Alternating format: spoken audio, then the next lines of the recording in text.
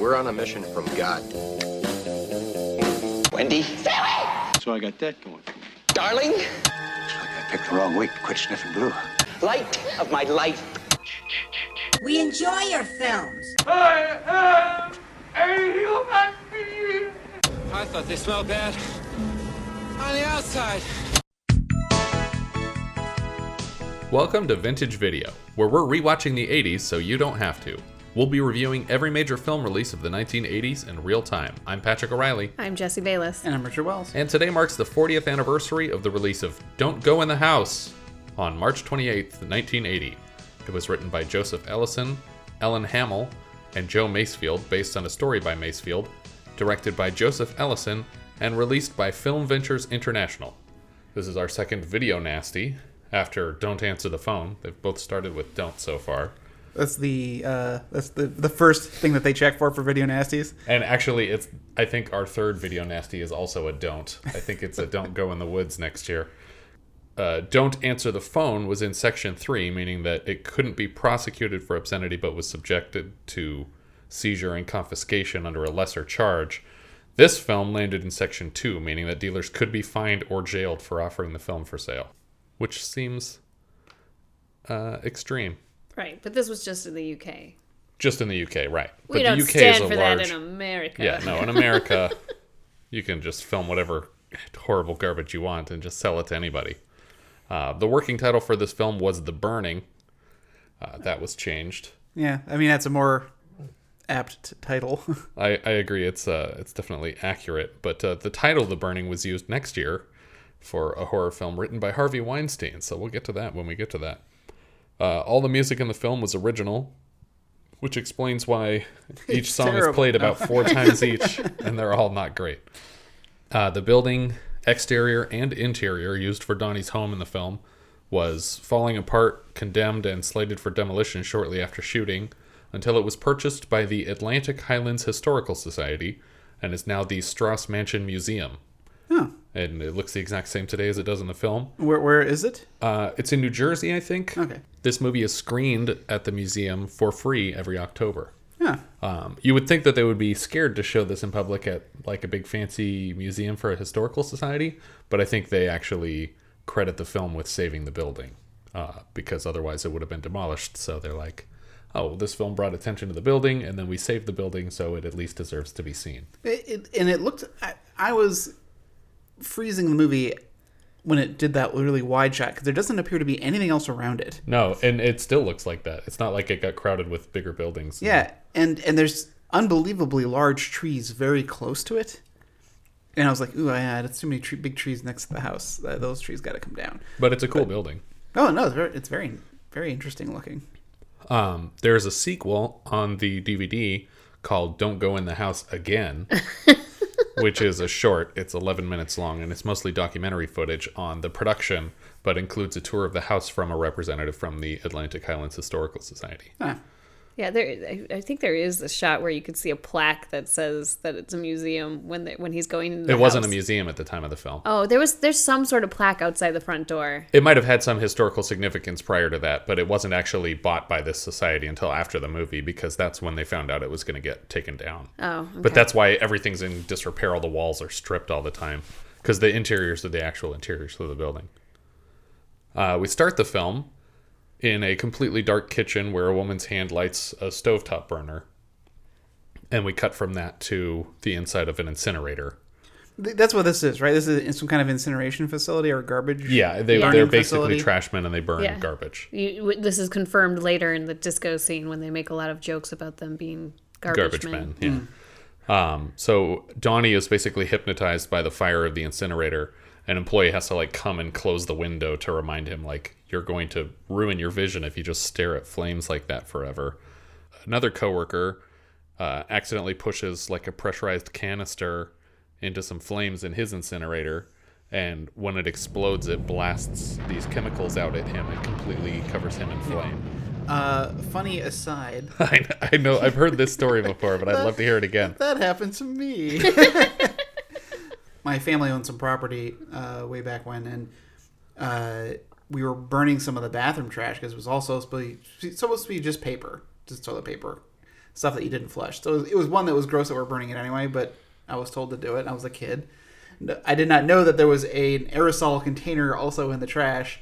So as I'm prodding it with a stick, trying to make sure it's all burning, I'm getting down my face right into the fire when just kaboom! And I stumble backwards over one of the chairs or something like that and just land on my back. The aerosol can landed like 20 feet away. It was just blasted That is completely. horrifying. So is that where you got all the scars? Yeah. Oh, yeah. It changes the story every time. That's terrifying. I mean, that thing could have shot up and hit you in the face, but Yeah. nothing. I had no You're fine? burns, no singes. I was very, very lucky that I think it's probably because I was out in the open, so the blast had a lot of direction that it could go. Yeah. But yeah, it was my closest experience to an explosion. And your coworker just stood and stared as you rolled over on the ground. Wow. Your parents never made you burn the trash again. Yeah. Until next time. I don't think it would matter if they asked me to again. I would not do it from that point forward. So, yeah, this is the rare kind of incineration facility where they don't have any sort of emergency procedure for if someone catches on fire. Not only is everyone wearing... Hold on, though. I don't care that they don't have an emergency procedure. Like, the world has one. It's called stop, drop, and roll. Well, that was invented in 1982, though. Is that true? You're making that up. I don't think so. I think it was invented in, like, the early BCs. But in the UK, it's stop, lay down, and smolder. Yes. Well, this wasn't shot in the UK, so it's not a local problem. They're not more flammable than us. But they're both We'll wearing see about that. They're both wearing these massive fire protection suits. Ha! It was coined in the late 1970s. So Okay. it would have been fresh on people's minds as they campaigned to get everybody Depending to on stop, when they drop, and shot. roll. Who knows? Maybe this film is the reason why they developed it, because of poor Ben. But he catches on fire and doesn't stop, drop, or roll. He doesn't do any of those three things. Drops. He drops eventually. He does drop. But it doesn't look like that's of his own volition. And there's no showers or like system of Or like fire covering people right away. extinguishers. Yeah. In an incineration facility, that's the one thing you would demand, I think. But Donnie is, same as with the incinerator, just hypnotized by his flaming coworker. Bob arrives. First, his boss shows up, and his boss is like, "What are you doing? You got to help. You're not helping Vito. us." Yeah, Vito. And Ben is rolling around on the ground in flames. Not rolling, just laying down on fire. And they're like trying to put a fire blanket on him. And yeah, and another coworker, Bob, who's kind of more a friend of Donnie's, is like, "Leave him alone. We got to help Ben. Like, stop yelling at that other guy. We got to get the fire off of this person." Later, in a locker room, Vito corners Donnie and starts yelling at him for not helping. Donnie's not really making a lot of sense here. It just covered him up. He wasn't evil, but it covered him up. What are you talking about? I covered Ben! No, the cover of flame. The cover of the flame. You know you're crazy. And he says that he's gay. He says the word that we don't say for gay, and that he's a sicko for not helping. But his other coworker, Bobby, who seems to be more friendly with him, tries to talk them down on their way out of the building. And he's like, "Hey, you know, you're probably just in shock. Your people freeze up when terrible stuff like that happens." And I love that he jumped on this, similar to in Simon when he jumped on the excuse. Yes. Oh, yeah, that's lovely. Yeah, that's exactly what happened. I froze. And you know what? I bet he's gay. He's probably the gay one, right? Because they're always doing that. They're calling other people gay and trying to confuse things. And Bob's like, "Yeah, you know what he probably is anyway. You want to go get a beer with me?" And he's like, "Oh, no, I got to get home to my mother." So we move to Donnie driving his truck home, and we're hearing these echoey voices. That's right. Go on. I gotta go home. Mother's waiting. That over the course of the film are at times very difficult to understand. I mean, I don't know if they're meant to be understood or if it was just a super poor mix, or I'm not sure if it's sort of like the horror movie treatment where you're like, oh, there's vague whisperings and it doesn't matter that I don't understand it, but I feel like you're supposed to understand it and it's just bad mix. Yeah, I'm not clear on it either. I think they had to choose some effect to indicate that this was like a supernatural voice that he's hearing, and unfortunately the one that they did just kind of obscures what they're saying too often for me. Mm-hmm. But he's driving home and the voices are saying, "Yeah, go home, be a good boy, your mother's waiting for you." When he gets home, he steps up to the same oven that we saw before, and he lights the same stovetop burner to make some tea, which he brings up to his mother. But while he's making the tea, actually, he stares at a matchbox on the counter, and we kind of push into it for a while, and we hear this voice of a young boy saying, "No, mother, don't, mother, no." He takes her tea, and he finds her dead in her chair in the corner of the room. And see, this was a surprise for me because I was certain she was already dead. But then when he is surprised by her death, I was like, oh, she really did just die. Well, I thought she's been dead, like, psycho kind of dead. Well, I went back and forth on it because I thought when he goes up, it's like, yeah, she's going to be dead, and he's just going to pretend like she's alive. And then he's shocked that she's dead. And I was like, maybe he just comes home and is shocked that she's dead every day time. and convinces himself that she's just asleep and she then looked goes back pretty to fresh. work. But that's the only deciding factor there, is that she doesn't look like she's been dead for a week even. Like, she's kind of purple, but she's not like blackening anymore. Not a 51st Dates scenario. Yes. It's a much darker movie if she's been dead the whole time. I was genuinely surprised by his reaction, though, because like if I felt like we were obviously setting him up to be some sort of psychopath already, and his genuinely emotional response to his mother dying, was very dramatic. Which is a lot like in Psycho, where like it seemed like the only thing that he cared about was his mom. Mm-hmm. So naturally, anybody else's death is meaningless to him because almost nobody else is an actual person other than him and his mother. But he quickly gets over it when the voices tell him, you can do whatever you want now. He's right. Like, can I listen to my music? Yeah. And then we get like a Home Alone montage of him like, I'm going to jump on the furniture because no one's going to tell me no. And it's like, as an adult, you still have that drive to jump on furniture? I don't want to do that anymore. My knees. I'm old. He also like rocked a chair back and forth that wasn't a rocking chair. Yeah. And he smoked a cigarette. And then he stubs it out on this like porcelain angel's face on the fireplace mantle. But then we hear his mom's voice yelling at him to stop it. Donald, don't you dare! And he freaks out and runs around putting things away, resetting the furniture, turns off the music, and runs up to her room. And the voices are like, no, she's dead. She's still dead. And a bunch of other stuff that I don't really understand. They said that she needs to be purified. She needs to be purified. Okay. We get this quick flashback of his mother's preferred method of punishment/torture, where she lights that burner, and Donnie, as a child, is standing next to the stove, and she grabs both of his arms and pulls them over the flame. Here it seems like she's holding it on either sides of the flame for the production, but the implication is supposed to be that she's holding them literally over the fire right. to burn his arms. But still, that looked like it was way too close to the fire. And I couldn't tell if it was like a prosthetic. Like in some shots that looked like rubber arms, but then in other, like, because the arms do have all these like scratches and rashes on one side, and they're there when there's fire under them and when there's not. So it seems like they're actually holding a kid's arms over it. And even the anguish, tortured face that this kid is making almost made it look like it was made out of rubber because he's screaming so wide.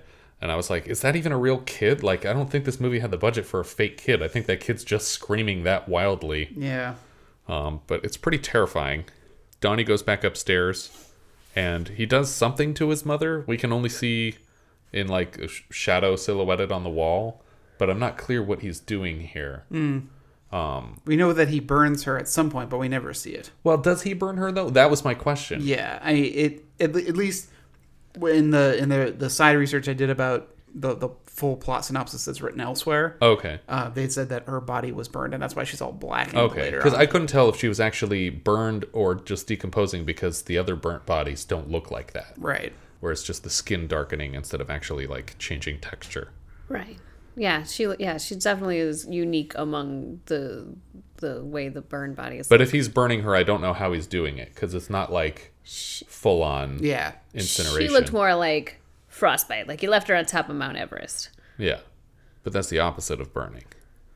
I don't know if he literally just like held matches up to her until they burned her skin. I don't know what he's doing here, but he's doing it. By golly, he's doing it. The next day, he builds an entire room of his house encased in steel. He gets a call from Bobby from work saying, "Hey, how's it going? I was thinking we could get some coffee before work and talk about what happened." And he's like, "What do you mean? what are you talking about? It's Yeah. like, well, the fire and how Ben caught on fire and you didn't help. Remember, you want to talk about that? And he's like, oh, I forgot about that. No, my mom's sick, so I'm probably not going to come in today. And he's like, okay, that sounds fine. That night, Donnie goes to basically like a military surplus store. I can't tell if he's buying all this stuff, but he looks at a bunch of knives, a bunch of guns, and this World War II era firefighting uniform. Yeah. And presumably a flamethrower. Yeah, I'm assuming he bought a flamethrower at this place. Because they used those in the war too. But he probably bought all this stuff and then goes next door or down a block to the florist after they've closed, asking for a very simple bouquet of flowers for his sick mother. The woman doesn't want to let him into the store for obvious reasons. One, he seems crazy, and two, they're closed. But eventually he talks her into letting him come into the store to just buy one bouquet of like prearranged flowers. He's not going to waste too much of her time. He wastes enough of it though. Because she misses her bus. Right. She locks the door behind him, which is already terrifying because you're like, I mean, I get that you don't want more customers to come in, but yeah. It's like now you're locked in this room with him. Like if someone else saw you getting attacked, they couldn't help you because the door is locked. So you're already freaking out because you're like, what is this guy going to do to her? But he just buys flowers and then he leaves. Very, very tense. Yeah, he takes his time though leaving, and I think the implication might be that he is intentionally making her late so that she will miss her bus. How does he know that she takes the bus? I mean, has he scoped this woman out? We don't see him casing this joint, so I don't know. It just seems like this, like it must have been his plan to make her miss the bus and give her a ride, but it doesn't seem plotted up until this point. Yeah, we've never seen this florist before. Right. And he obviously stopped there with the intent to get flowers, as if this is part of his plan. And I forget if he gives the flowers to his mom. I don't remember seeing them later in the movie. I don't remember. But I didn't think until he pointed out, oh, well, if it wasn't for me, you wouldn't have missed your bus, that was part of his plan at all. But after he said that, I was like, oh, did he do that on purpose? But just because we don't see it doesn't mean he hasn't been watching this woman and figuring out when she leaves. Sure. It also kind of goes against his MO later, where he just seems to pick up anybody. Yeah. Well, he's also gets more and more frantic as the film goes on. I mean, this is also the day after his mom died, so he's like, finally he has the freedom to do whatever he wants. It doesn't seem like he's had free time in order to do these sorts of things before. Yeah.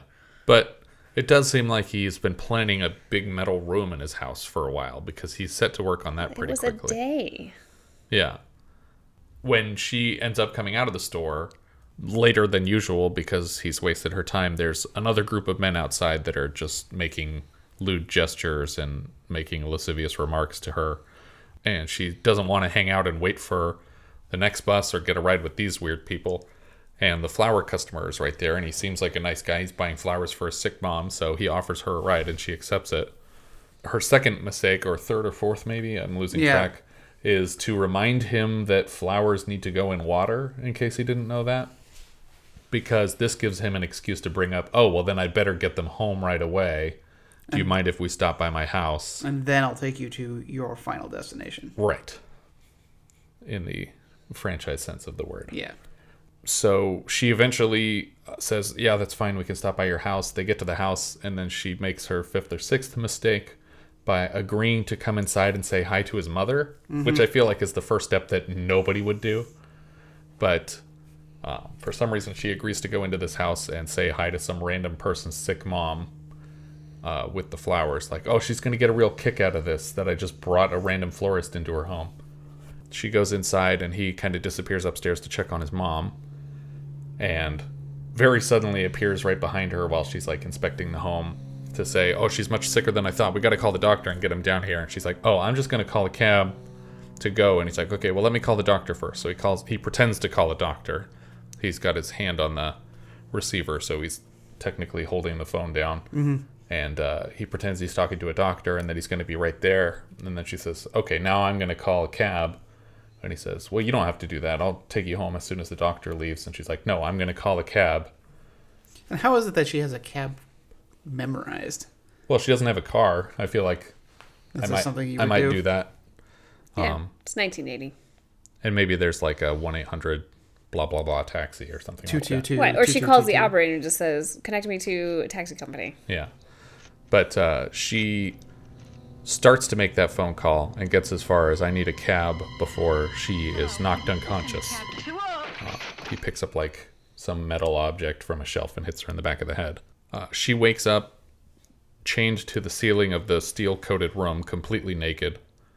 And she's already freaking out when the door opens to reveal him in the firefighting uniform, carrying a big can of gas, which he dumps all over her, and then she screams at him while he lifts and points a flamethrower at her, and then turns it on, and just burns her to a crisp. Yeah, this was a really interesting flame effect, because it almost looked like it was animated. Yeah. But I think it kind of alternates. There's the first shot, it looks like the fire is animated. Mm-hmm. And the second shot, it looks like there's a person standing there, and then they're mixing it with a shot of a model that's on fire. Yeah, there's definitely some layered comping going on here, because you can see multiple flames that have like edges where they trimmed stuff out that are not, that are like hard edges that are overlapping each other in these different flames that are happening. But it's a pretty convincing effect for the time period, I would say. And this shot by itself is the only reason that this movie became considered a video nasty. I'm 100% sure. Oh, it's horrifying. It was really uncomfortable to watch. And this is pretty much the only change that they made before it was allowed to be sold in the UK, was taking this shot out of the movie. And then he moves forward, still wearing the uniform, and hugs the corpse, which becomes like part of his routine. Donnie's boss is at work. Vito is at work with Bobby and says, "Your buddy's been out for a week, and if he doesn't show up on Monday, he's going to get fired. Pass it on," basically. For some reason, Bobby cares a lot about Donnie and him keeping his job, even though he's a weird guy. A woman's car breaks down on the side of the road, and just super lucky for Donnie that he came across this woman first.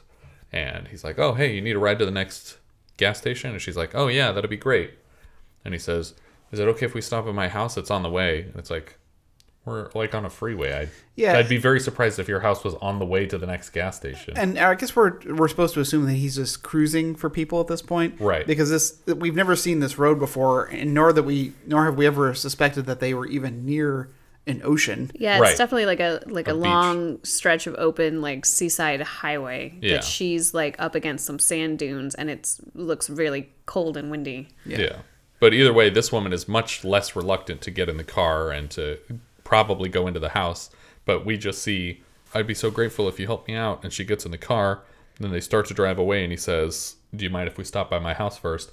We cut immediately to the aftermath of her burning corpse, and she's just hanging, smoking from the ceiling, already blackened from the fire. And again, he moves forward and hugs this body. We cut to a local grocery store where Donnie has gotten increasingly desperate, and he's just standing by the checkout. And after this woman pays for her stuff, he's like, "Hey, can I help you carry your stuff?" And she's like, No, I'm good." And he's like, "Oh, you need a ride home? I'll give you a ride home." "Oh, can we stop at my house on the way?" And she's like, "No, I don't need a ride home. Yeah. Can you get out of my way, please?" And the guy running the grocery store is like, "Hey, is there a problem here? Can you just leave her alone?"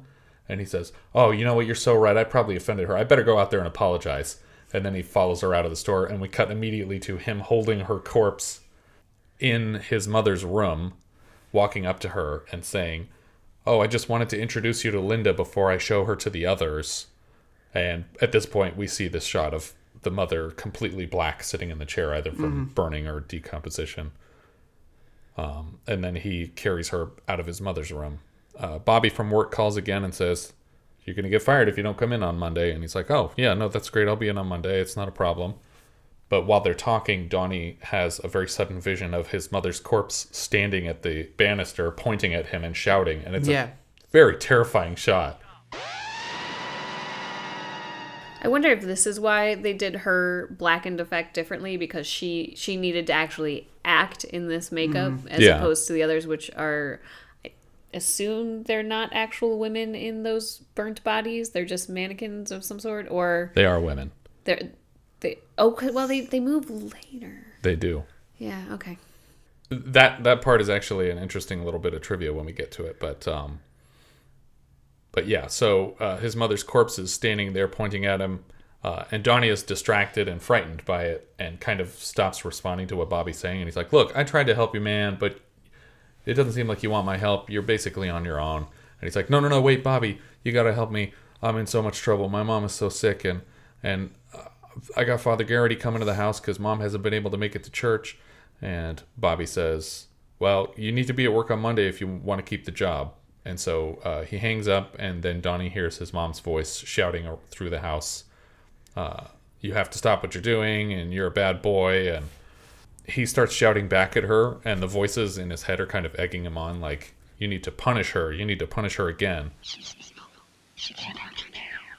We'll help you punish her. We'll help you. And we're going to punish her together.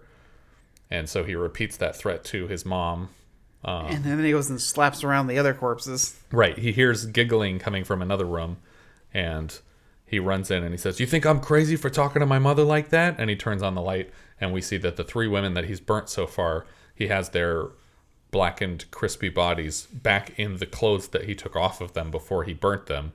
But they literally cast 3 women who were the same height as the women that he killed, but who were like gymnasts or dancers or something. So they were extremely thin. Yeah. And because they would have lost the water weight from being burnt. But I just like the fact that they put that much effort into casting these 3 characters that barely move at all in the movie is just like, okay, there was some attention to detail going on beyond like just the typical production of the film. Well, I think when you're doing a thing like that too, you know, the layers of makeup would add what looks like weight to these women, and so they probably would have looked much thicker once he added all those layers of makeup. So, you know, finding somebody thinner and very convincing makeup.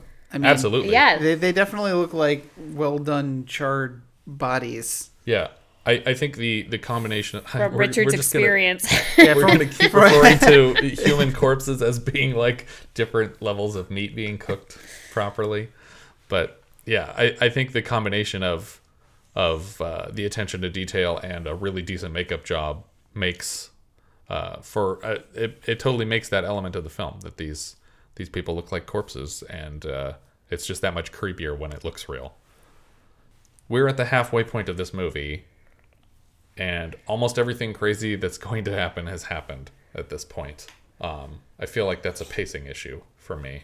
Oh, we can get to that later, but there's a lot of pacing issues with this movie. Yeah, but if it had kept going at this speed the whole time, this would be, you know, one of my favorite horror movies. Like if he'd have kept outdoing himself and been crazier and crazier moving forward, this would be like everybody would already know the name of this movie.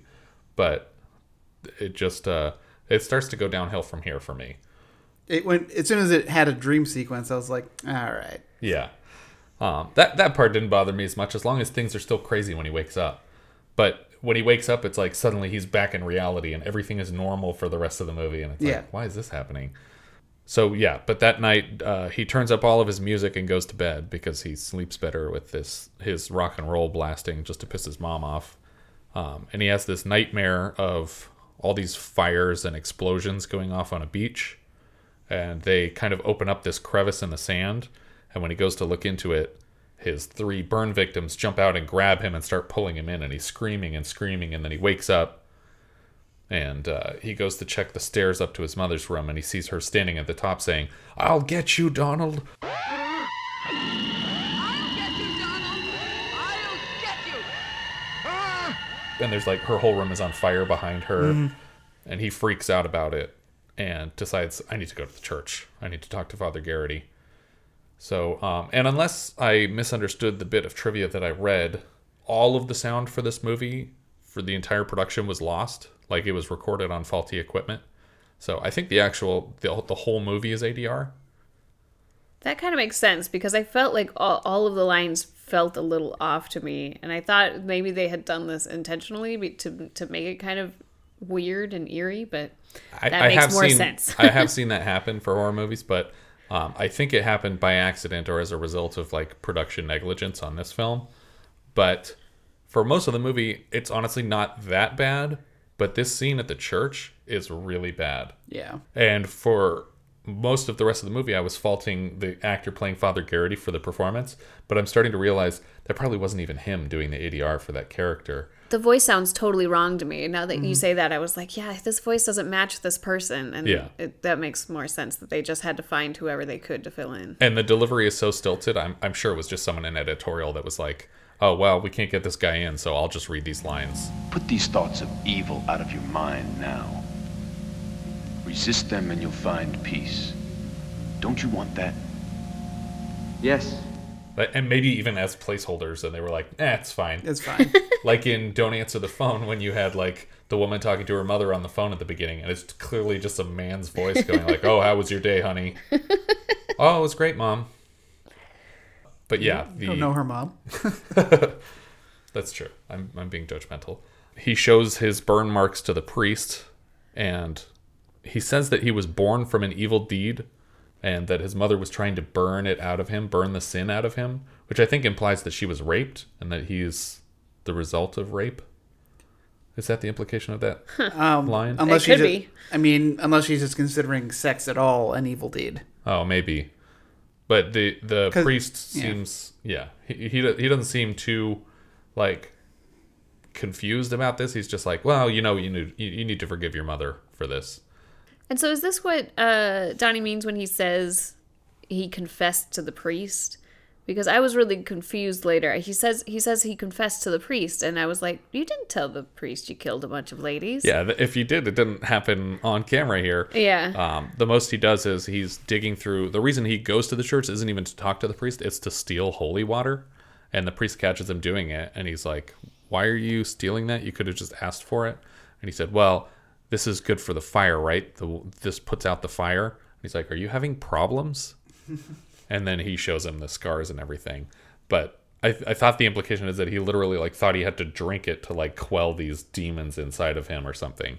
Yeah, like it was like a magical solution. The scene, though, for what it is, goes on way too long. Yeah. Because there really isn't a point to the scene aside from him getting the holy water. Yeah, but the dialogue from the priest here is so bad. Well, but it's also a little unusual because Donnie says, do you believe in the devil? It's like, what kind of question is that to ask a priest? Of course I don't. Yeah, I was like, okay, because he does. It's like, do you believe in the devil? What kind of a question is that to ask a priest? Do you? Well, I believe in evil, yes, but not in the devil. But I've seen the devil. Oh, he doesn't? Well, then I feel that is a good question to ask a priest. Yeah. It all depends on the denomination, which I don't think is clear in this movie. So. Yeah. And he also is like, he says that there's no such thing as evil, even that you're like, there's only evil if you let there be evil. And it's like, what are you trying to, I'm sorry. You're going to have to parse this out more. Are you actually the priest here? Do you just sell guns out of a church? I understood that reference. But yeah, he's this whole scene doesn't make a lot of sense. Back at home, though, he takes this advice to heart and immediately asks for his mother's forgiveness at the same time as he's forgiving her for what she did to him. Because he says, we must forgive those who trespass against us, which is a line I will use the next time I'm caught trespassing. Just be like, hey, you're not allowed to be here. I'll be like, we must forgive those who trespass. And then the top corner of my head comes off like I'm in Tom Horn. Oh, wait, we didn't watch that yet. Anyway, Donnie calls Bobby. Yeah, so first he wanders around the ocean for a while. Yeah. Just looking out into the sea, and he goes, I'm going to go up to this payphone and call Bobby for some reason. It's probably the same shoot day from when he was attacked in his dream. Like Yeah. They were on the beach and they were like, let's just do that phone call here. Same shoot day he picked up the lady on the beachside road. Exactly, yeah. We can map out the entire production by just seeing one set from the other set. But yeah, he goes and he picks up the phone and he says, hey, Bobby, how's it going? And Bobby's like, oh, I did not expect this phone call from you, and I thought maybe I'd never talk to you again, but I also lined up a double date for both of us tonight. Mm-hmm. And he says it loud enough for his wife in the background with his son to hear. Yeah. Guess what I got lined up for tonight? Two live ones, man. And let me tell you, they are dynamite. You know what they're into? No. What? I can't go into detail right now, but take my word for it. They are dynamite. Very weird situation. I like that Bobby in this one says, I got 2 real live ones. And I'm like, yeah, not for long. Yeah.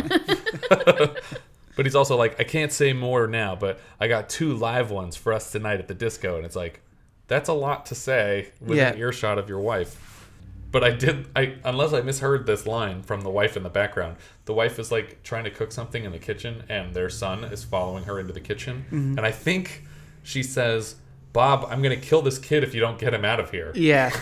Which is like a weirdly dark thing for like this side character. Bob, I'm gonna kill this kid if you don't get him out of here. Although this side character is actually one of the writers of the film. What do you mean the side character? Bobby? Bobby's wife. Oh, Bobby's wife is one of the writers. Yeah. Okay. Who I think is actually the wife or at least girlfriend at the time and eventual wife of the director of the film. But this isn't the mom and son from the end of the movie, right? That was going to be my same question. It's not. I had the same question and I looked it up. They're credited as 2 different people. Okay, because I was like, that line could be a setup for the end of the movie. That's what I thought. The second time I was watching it, I was like, oh, that's the first hint that she's an abusive mom. And then it's like, no, that's just something that moms say in the real world. But it's just weird that they put that real flavor of a thing.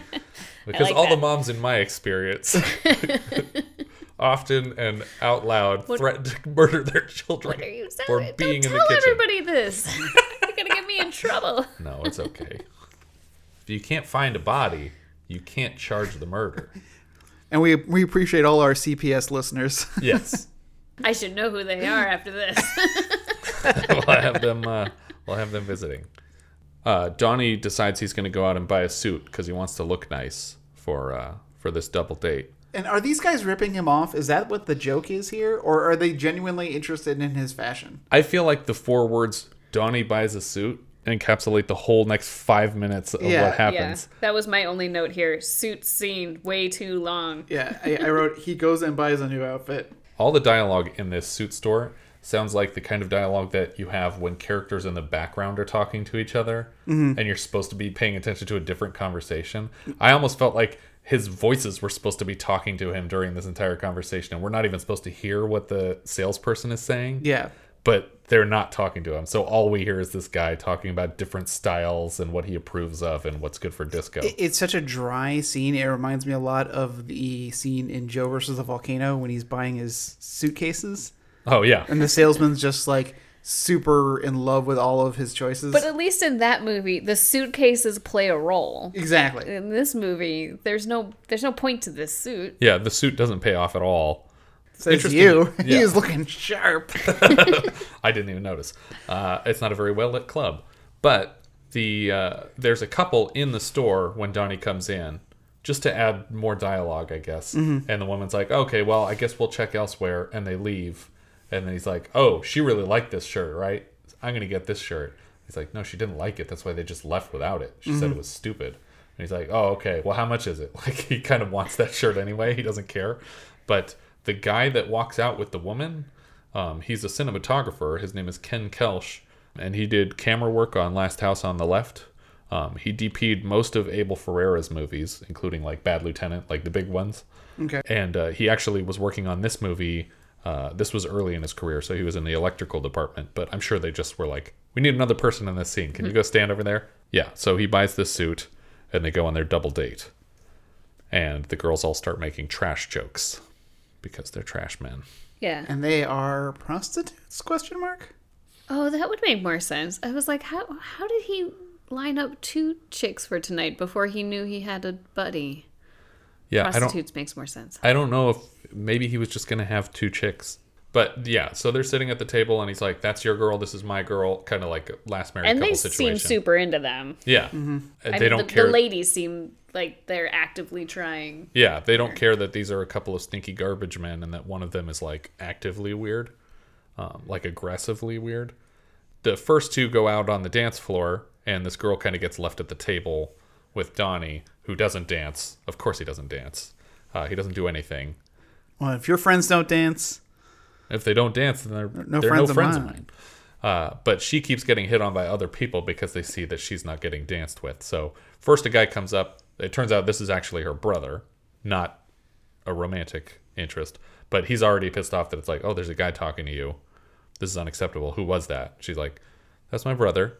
And then another guy comes over and he's like, hey, you want to dance, sweetie? And she's like, oh yeah, you don't mind if I dance, do you? And she leaves and goes to dance with that other guy. But the only reason for the brother to come up in the first place was to set up what happens in a minute, which is she comes back and begs Donnie to dance. He really doesn't want to do it. So she starts pulling on his arms, and she's holding his arms over a table with a candle on it. And it's basically a recreating of what his mom did to him for the torture. And he loses it. He picks up this candle and he smashes it across her face. Yeah. So there's like burnt wax melting down one side of her face. Her hair's on fire. Her hair's on fire and glass shards everywhere. And so this is the most bizarre point in the movie to me because nobody in this club reacts. All the people just keep dancing. Yeah. People at the tables keep having conversations. Like, one of her friends runs over to her brother, like, casually. Like, I think she's still standing on the dance floor on fire. And the friend runs over and is like, hey, this guy just threw a candle in your sister's face. Yeah. And Bobby seems upset about it. He's like, hey, man, what are you doing? And Come that's on. Like, that's it. That's the grand sum total of reactions to this. Like, Bobby doesn't even follow him out. The only person who follows him out is the brother. Yeah. And the brother's like, you maimed my sister. You ruined her face for life. I'm going to kill you. And there's this cool tackle shot when he's... Donnie's basically just walking through the parking structure and faster and faster and faster. But when this guy catches up with him, he like dive tackles him, and they crash right in front of the camera, and the camera shakes when they hit the ground, like it's such force that it's like shaking the structure. But somehow Donnie is able to worm his way out of this fight and get to his truck and leave. Well, the guy's wailing on him, but then Donnie lays one hit on him, and the guy goes down. Yeah. So I guess we're supposed to assume that Donnie, after lifting all these weights of women corpses, that he's probably there you go. gained That's some muscle mass. And all the construction that he's been doing. Donnie, he hops into the pickup truck and drives away. And on his way home, he's still like panicking and touching his head because he's hearing these voices. Same as Don't Answer the Phone. We have our crazy killer guy has these migraines and he's hearing voices in his head and touching his temple all the time. And he notices two girls that are standing outside of a bar screaming for a ride. They're basically like jumping into traffic, but he pulls up next to them. He's like, hey, do you want a ride? And they're like, oh, this is great. So they hop into the car with him, no problem. The girl in the passenger seat is knocking this drunk dialogue out of the park. She is phenomenal. This whole scene is great. Absolutely. The best part of this entire movie was this girl's drunk performance. Yeah. I actually thought the first kill was done pretty well. I thought it was a very chilling visual effect and all that stuff. I thought that scene was done well, but this is my favorite scene in the movie. If I wanted to watch any part of this movie again, it is the drunk girl scene. Yeah, because she's doing this like hiccupy thing where she's like mid-word like... Oh, hey, Patty, you think Jeff is going to be there? Listen, if Jeff is going to be there, I don't want to go. Are you going to start with that again? Who's Jeff? Oh, is this real ass? Don't worry. Oh. I'm sure that Janice and Billy and all the rest of them are going to be there. We'll just sit with them. Ignore him. I can't just ignore him. He follows me around. He's such a drag. I would think she might actually be drunk in this scene because it is the most convincing drunk I've ever seen. But she's on top of all her lines and everything too. I think she's just a great actress actually. So he decides he's going to take them home because they're like, oh, we want to go to the next bar. And he's like, well, why don't we just go to my house and you can call whoever you want and just drink there. And they're like, well, what about beer? We need beer. And he's like, yeah, I'll get you beer. I don't care. And so they're excited because they think they just got like a free house party. Yeah. Because they're drunk, so they don't realize how dangerous this is. Bobby runs over to Father Garrity, the only other person he knows that knows Donnie, and says, hey, Donnie's in trouble. This guy's going to kill him that we were at this club with. Not Donnie tried to maybe kill or named a woman. It was like, he's just in trouble. Some guy's trying to kill him, and you need to help him. Yeah. I don't know if I should go to the police. It's on us to protect him from the guy whose sister he almost killed by smashing her face with glass. I will say Bobby is 100% invested in Donnie's future. Yeah, and it's never really made clear why he cares so much about him, but he really seems to. The drunk girls basically wander around Donnie's house, just sort of drunkenly mocking all of his stuff, until suddenly Suzanne is snagged through a door, and basically Donnie just rips her away and puts her in the metal room. Yeah. And the other girl is left kind of wandering around until she finds that room. Or no, she finds the room with all the bodies. The bodies, yeah. And Donnie grabs her from behind. And we get this really loud scream that's not coming from the girl and it's not coming from Donnie. So it's just like a sting, I guess, that's happening. But it carries on into Bobby and Father Garrity arriving. Right. Donnie complains to the collection of corpses that he was trying to be nice, but that they all took advantage of him, which at most is like, I could see how he could misconstrue what happened with the first girl, where she was like, I want to call a cab, and he didn't want her to. But the second girl literally just got right in his car, and the third girl, like, none of these people were mean to him in any way. He just killed them. He didn't wait for them to do anything that could be even misconstrued as an offense. Bobby and Garrity find the girls in the house. They like break into the house and find the girls right away and help them escape. And everybody leaves the house except for Father Garrity, who foolishly decides to go deeper into the house. Right. And he gets to those tall stairs up to Mom's room, and right at the top of them is Donnie in the fireman uniform firing the flamethrower down and completely sets Father Garrity on fire, and then he finally runs out of the house. But he's upstairs already, so while on fire, he makes his way 2 floors down, and never once decides to stop, drop, and roll, or try to put himself we've covered out. this. That wasn't a thing at the time. It was definitely a thing at the time. No, people didn't know how fire worked yet. He gets outside, and Bobby notices and throws like a jacket over him and gets the fire out. I don't think Father Garrity dies. We don't know. I mean, because we never see any of them ever again. But I think Bobby's literally saying he's okay, or I got him, he's going to be okay, or something like that. Donnie decides that he's just going to completely torch his mom's room in a mad rage, and the whole house is catching on fire, and he moves to the room where all the bodies are, and he starts to set that on fire. And now the voices are telling him that he's not the master anymore. Right. That he lied, and he is not worthy, and he's done. They're done with him. This is the first that we're getting of these burnt to a crisp women actually standing up out of their chairs and approaching him, because this whole time they've actually been played by women who just weren't moving.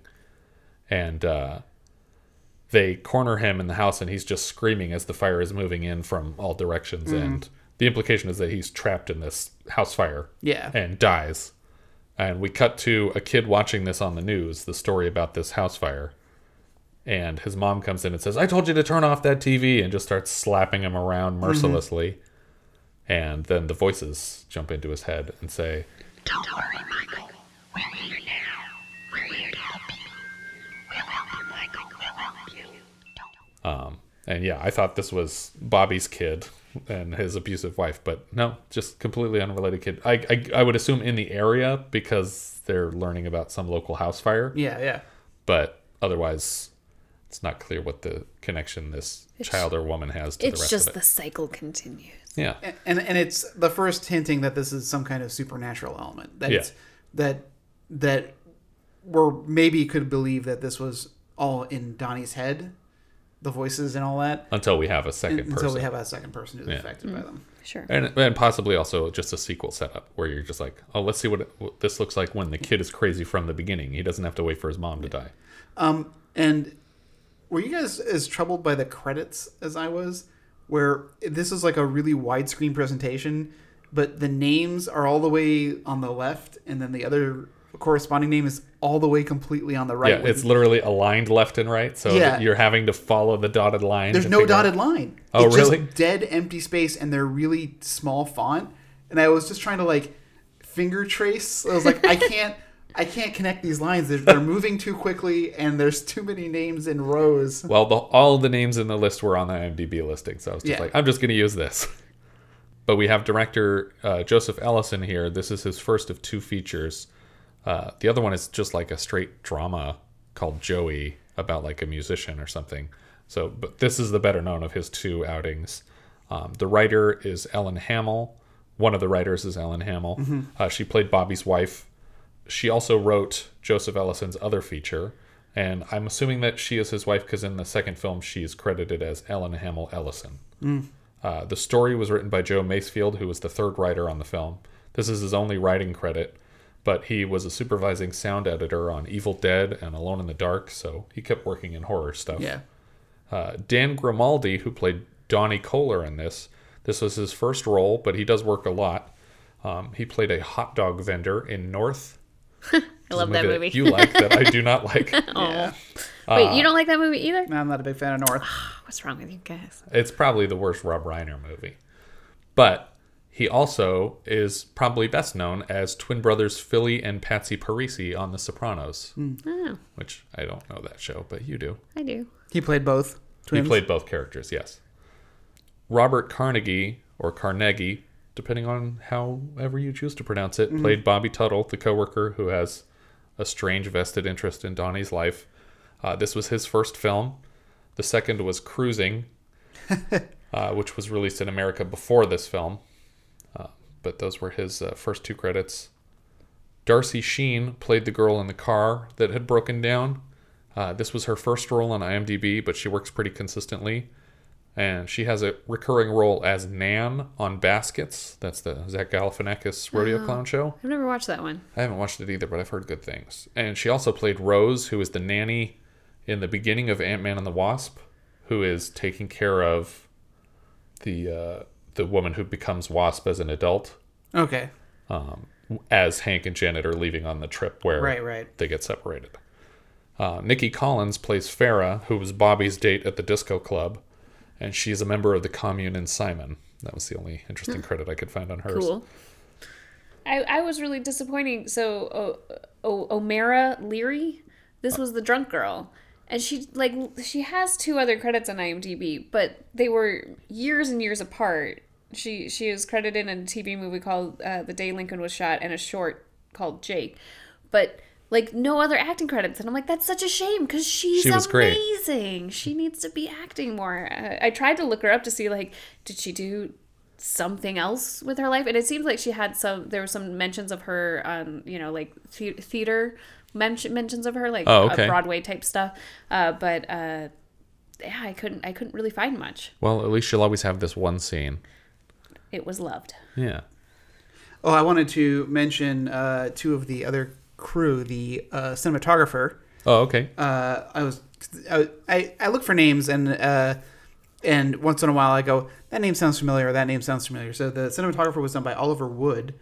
This is one of his earlier films, but later on in his life he would do things like Die Hard 2, Bill and Ted's Bogus Journey, Rudy, Celtic Pride, Face Off. Celtic Pride. The Bourne Identity movies, which are very well shot. Yeah. Talladega Nights, Anchorman 2. So he's worked with Adam McKay a couple times. Yeah, he did The Equalizer 2. So I was like, he's still working as awesome. A DP. The other is the editor, Jane Curzon. This is her first non-documentary feature. Oh, okay.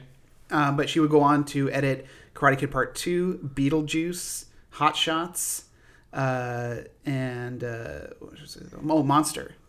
Okay. The Charlize Theron, yeah. And so it's like, oh man, she's also Eileen not a small. So it's interesting that this was a early film for 2 people who are still working today, and are kind of good, talented people. Well, if there are problems with this movie, they are not the cinematography, I would say, or the editing. I feel like that stuff's good. The editing probably needed work in the second half. Well, but here's the thing: I don't think it was the. When I say a bunch of these scenes were too long, because I literally have this note 3 times, the pre-scene's too long, the suit scene's too long, the disco scene is too long, all of these things are too long. I don't think they had enough material. So they were trying to fill time. Yeah, I don't blame them I don't blame the editor for the cut of this movie. I blame the fact that there just isn't enough story here. It was like a short, maybe. It's also, definitely not a feature. The scene where he's buying the suit does feel like a very interesting documentary to me. Mm-hmm. Not so much a narrative story. Jess, up or down? I don't think I could, in my right conscience. Conscious. Conscious? Conscious. You're talking about shells? I don't think I could recommend this movie to somebody to watch. So I'm going to go ahead and say down. Okay. Ricardo? Yeah, it's also a down for me. Not my cup of tea. It's an up for me because the first half is pretty solid, but I feel like it does dip from there. But I think for a horror fan, this is worth checking out. Yeah, you'll make people watch anything. I won't make people watch anything ever. Down for all movies. But except this one. This one is the only up. Letterboxd. Richard, why don't you go first here? This is below the Windows threshold for me. Oh, no. I would put this between To All a Good Night and Fatso. All right. It's similarly placed for me. It is below the Windows threshold, but just barely. I actually have it directly below Windows, which is above Don't Answer the Phone. Okay. I'm going to put it just under Foxes, which is just above Little Miss Marker for me. Wow. That is favorable. I think I like the horror stuff more than you guys do, though, in general. I like a good horror film. I don't think this is it. Yeah, because I have The Changeling is my top 5. Right. Well, when I say horror film, I mean, like, I like disgusting horror films more than you guys do, in general. Like, that's probably true, right? Yeah. Well, I mean, I got The Fog in my top 5 as well. Yeah, I got Changeling and The Fog up there. I just don't Changeling and The Fog are very artsy horror movies, though. They're not like Blood and Guts. I don't mind bloody and gutty. Gutty? That's good. William Peter Gutty. Bloody and gut-filled movies. I don't know. I just don't think that this had enough story to warrant what it is. For me, the gore carries it past like the story problems. But like you said, there isn't any in the second half of the movie. Well, he does get that cool candle smash. But I'm saying the first half of the movie is enough. You don't get to see anything, though. Like, it's a dark disco. That's true. You vaguely see your hair on fire, and then can't see any wax on her face. So before when I said the editing good and the cinematography was good, what I meant to say is they were both not great. No, actually, I like the photography, but... I would have loved a good... In fact, that candle scene could have been amazing. And if we had gotten a close-up and really seen, like, some damage from that wax, and if the fire had been, like, stuff had been sloughing off, like, there could have been a gruesome scene there. Yeah.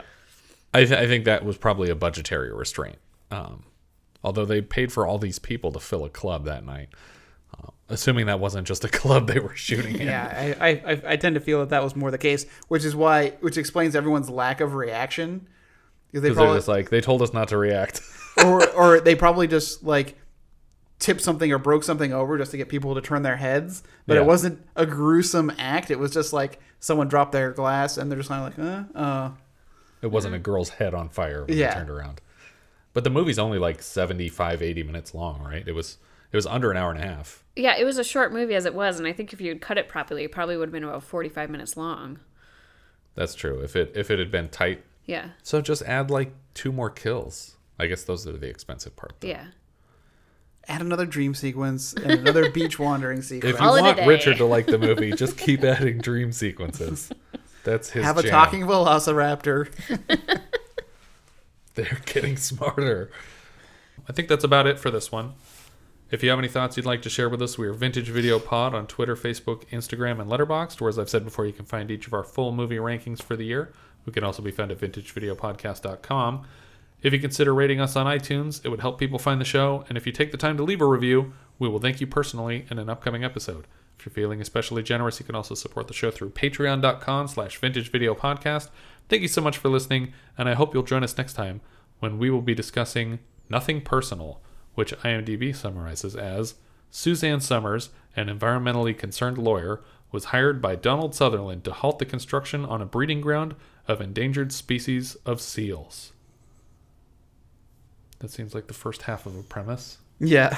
But maybe that's the whole movie. We'll find out next time on Vintage Video Podcast Network Sounds. Tune in next time for that, and we leave you now with the trailer for Nothing Personal. When a slightly absent-minded professor... What are you smoking that for? It's how I prepare for my classes. ...teams up with a lovely lady lawyer... I'm Abigail Adams. Their intentions are strictly business.